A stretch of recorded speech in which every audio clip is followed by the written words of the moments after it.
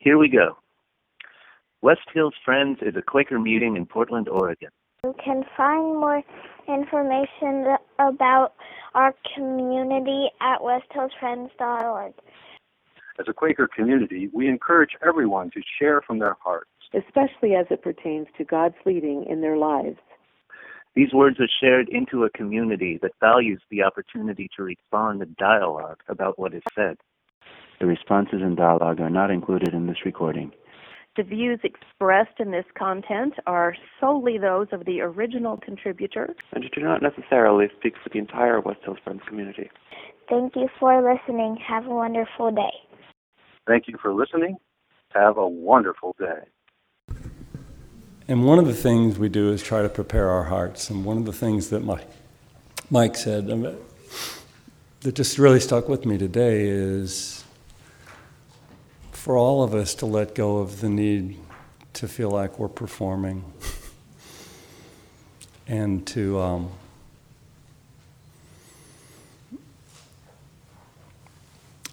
do our best to not get in God's way. I just want to thank Darlene for preparing my heart. I'm sort of in an interesting place for going forward. It was beautiful. Scripture reading today is from the Gospel of Mark, chapter 8. Jesus and his disciples set out for the villages of Caesarea Philippi, and on the way he asked his disciples, "Who do people say I am?"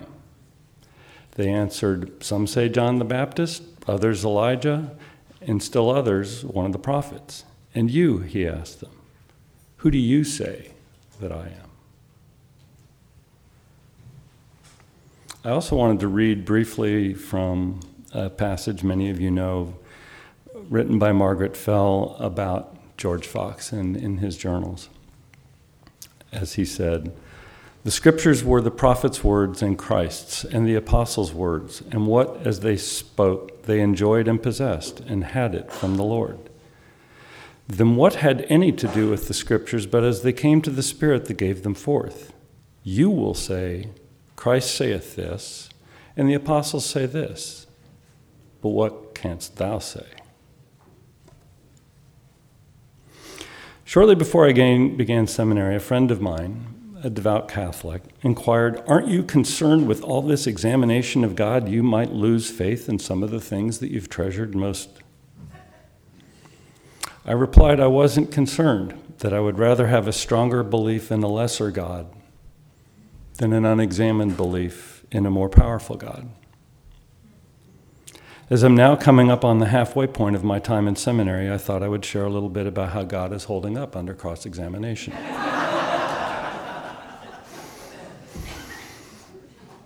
I'm happy to report that God seems to be doing just fine. Actually, my idea of God hasn't changed all that much in seminary, but a couple things really have changed. First, I would say some, but only some, of the mystery surrounding God has fallen away for me. More things seem to me to be either unambiguously true or unambiguously not true. Second, in letting go of some of those things I might have previously held as mystery, I've found that my God has become a more relatable God to talk about with others, and a God that others seem to want to get to know better. Together, these two evolutions are helping me feel better equipped for whatever ministry lies ahead for me, even if I don't know yet what that looks like. To put it as succinctly as I can, the reason I'm here today, a member of this church and a seminary student, is because of an unshakable experience of a voice of healing more than 25 years ago at a time of personal crisis. In searching for an understanding of that singular experience, I began to read around in the Bible. I found the same voice in Jesus' teachings in the Gospels, and I found common ground with Paul's experience of the light and love that he ascribed to the Spirit of Christ. When I discovered the Quakers a few years later, I learned George Fox also had an active sense of God moving in his life. I became convinced that I belonged in this story and that this story belonged in me. Still, from the moment I first tried on the label Christian, I felt beset by challengers on all sides. I've always sympathized with the blind man, to whom Jesus, according to the Gospel of John, gave back his sight. When confronted by religious authorities, he said, "I do not know the answer to your questions. This much I know is true." And then I try to finish that sentence in my own words. I find it works better for me to try to construct God from the ground up than to deconstruct somebody else's problematic notion. So here then is my foundational answer to Fox's question, what canst thou say? I can say that I experienced a transformational message of love that did not seem to come from within me. It changed me, I can't shake it, and I can't seem to explain it outside of faith. To borrow the George Fox quote Mike used in his message last week, this I know experimentally. Crickets. I can say that I'm not alone in having such an experience. The Bible and Christian history are filled with such accounts, as are other religious traditions. I can also say that in spite of its challenges, the core Christian story as told in the Bible and as interpreted by many in the Christian community gives profound meaning to my experience.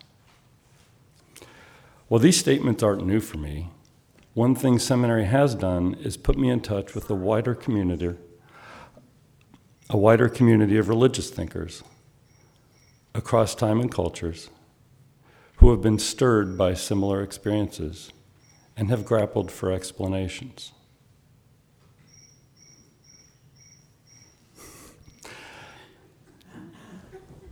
Not just, I'm sorry, I've just lost my track here. Give me a second.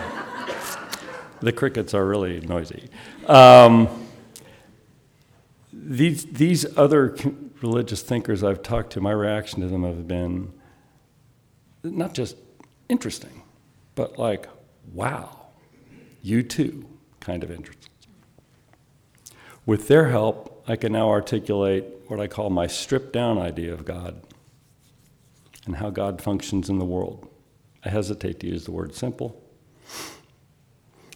I see God principally acting in these two ways: causing the universe to come into existence and evolve in accordance with eternal laws, and seeking to move the human will from within, which we are free to listen to or ignore. This idea works for me because it affirms my scientific and moral understanding while also making sense of my spiritual experience. The question that remains is, does God act in any other ways? This question has been at the heart of my time in seminary.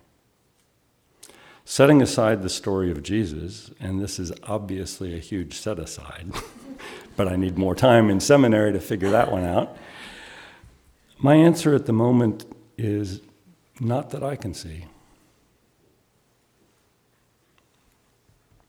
2 years ago, shortly after my first class in seminary, I gave a message where I shared a cartoon that I'd had for years that I said had said a lot about God to me then. I'm going to put it up again. Whoop. And now the focus world.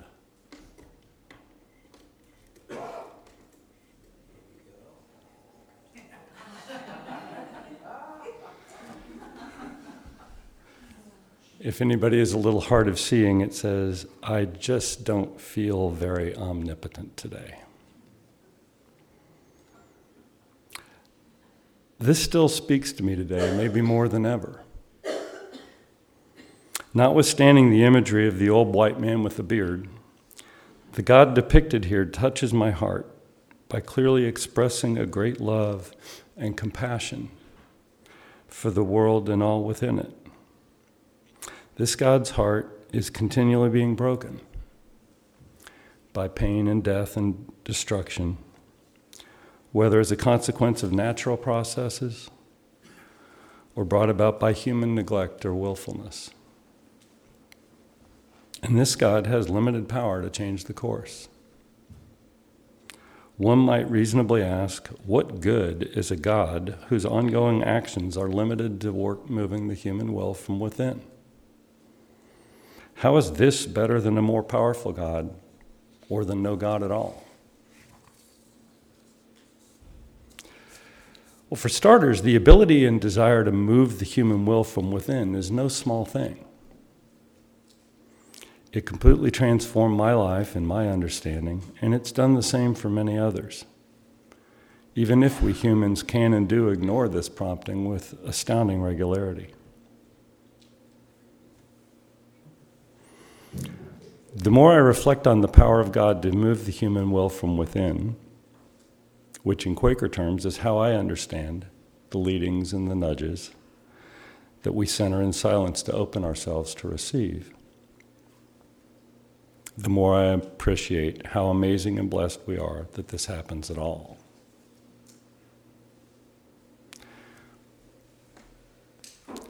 Perhaps equally important, though, a God whose powers are limited to moving the human will from within lacks the toxicity that makes the entire concept of God untenable or inscrutable for so many.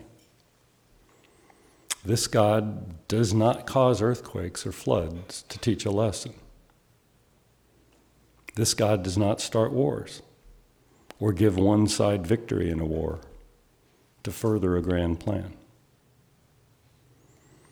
This God does not, for purposes of rewarding or punishing individual behavior, cause conception or inflict infertility, cause or prevent birth defects or disease, cause a person to win the lottery, cause a person to be killed by a drunk driver. Many events still happen for a reason, but with this God, those reasons have nothing to do with God's intervention, nor with God's willful lack of intervention. Many events still defy our capacity for logical or moral comprehension. We still need to leave room for mystery. But that mystery doesn't need to leave God's love for us in doubt. For many, including myself, working to overcome dysfunctional concepts of God acquired earlier in life, this stripped-down idea of God feels like a pretty good start. For those who have felt tormented or turned off by the God of their past understanding, this God offers an opportunity to reconsider the relationship and perhaps enter more deeply into the conversation about God, and with others. In this case, I really think less is more. But why stop there? Why any God at all? After all, if I were to believe there is no God, then I would equally have no cause to wonder about God's hands in misfortune. This would leave more events, like my experience of the voice of healing, categorized as mystery. But intolerance of mystery isn't, to me, a good reason for faith, especially since no amount of faith can eliminate mystery altogether. For me, it comes down to the things I know experimentally. The experience of the voice of healing when I was in despair, and subsequent experiences of movement I felt once I opened my mind to their possibility. And there are the similar experiences of others, some in this very room. All kinds of fingerprints, falling far short of conclusive evidence. Yet fingerprints I can't ignore either. They get under my skin, they keep me searching for more, and for more understanding of their nature and their source. Another thing I know experimentally is the deep and beautiful interior resonance I feel when I study and reflect on the Bible and other holy writings, and when I work to interpret them in the light of this idea of God. There are biblical tensions, to be sure, borrowing the term Amanda gave our group this fall. But the tools I've gained through my seminary classes have enhanced, not diminished, my ability to reconcile these stories with the stripped-down God of my understanding. I also know experimentally that shared engagement in these stories gives me and those I share them with ideas and language with which to communicate thoughts and feelings that otherwise defy expression, no matter how real they feel.